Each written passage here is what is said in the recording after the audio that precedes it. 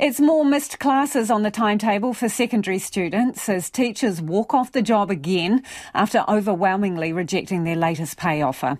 Members of the Post-Primary Teachers Association voted against the offer of 3 pay rises over 2 years, plus a $4,500 payment. The offer is almost identical to one accepted this week by primary teachers. The rejection means from Monday, industrial action will ramp up at high schools.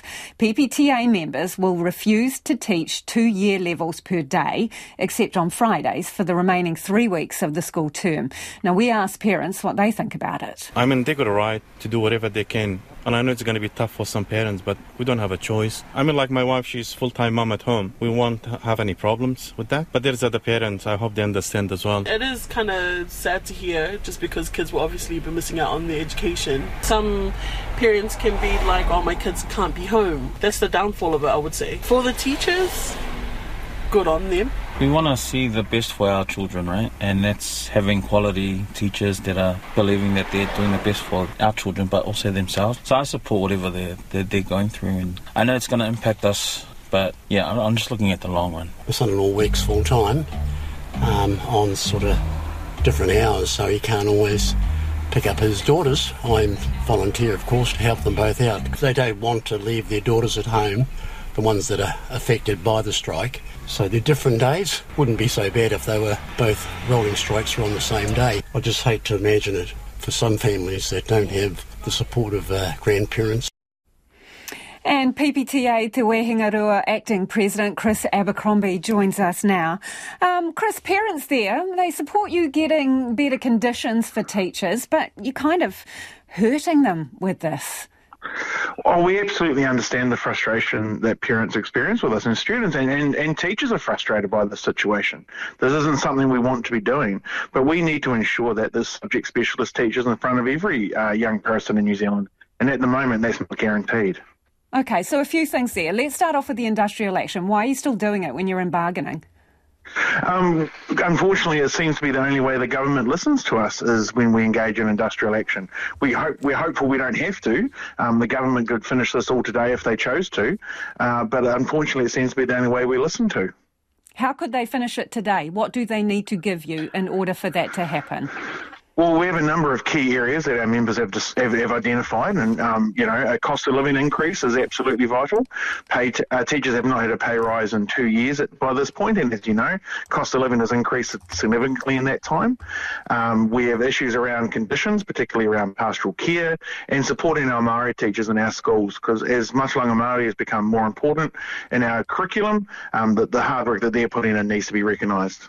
I want some specifics, Chris, because it is reported that the deal your teachers are being offered is pretty much the same as the primary teachers, and they have accepted that offer. $4,500 lump sum, 6% pay rise this year, next July another 3% pay rise, and then another one in December next year as well. And classroom release times increase from 10 to 25 hours.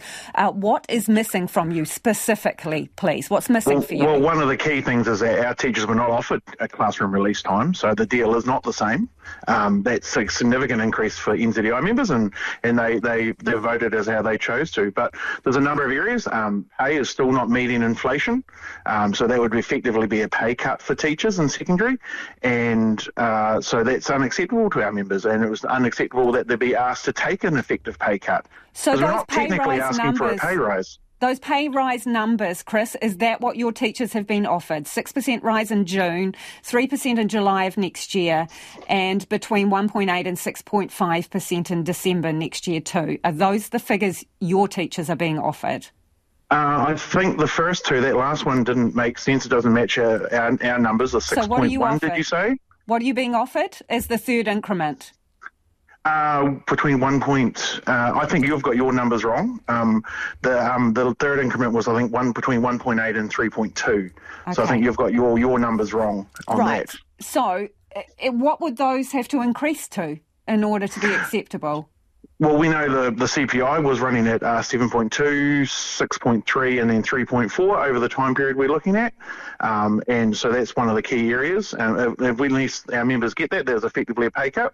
But there's other areas as we've identified as not just pay, as you mentioned, in other areas of the settlement for NZEI, but we've got our specific areas around pastoral care, Masalanga Māori, and those kind of areas there.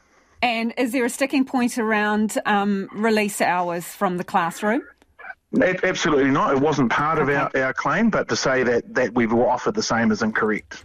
So why rolling strikes? Because they're really disruptive, and that is what the parents have said, particularly if you have school kids in different years. Why are you doing that? Number one, they're not called rolling strikes; they're rostering home. Those are two different things. So it's a way that we can manage disruption, so it's not total disruption, and that so teachers can still be in schools but still engage in an industrial action to force the government to listen to us. So you're not teaching the kids, right? So they're not getting their class time. On certain days of the week, but it'll be less disruptive than, say, a one-day strike, a one-day full strike, for instance, because some students will still be in school being taught. How many days have school kids missed at high school this year due to industrial action? So there's been 3 full-day strikes and a number of rostering home days from the week 2 of term 2. So that's around the answer there. I couldn't give you an exact figure off my head, but at least three days due to full-day strikes. What do you think that's doing to their mental health, their stress and their academic achievement?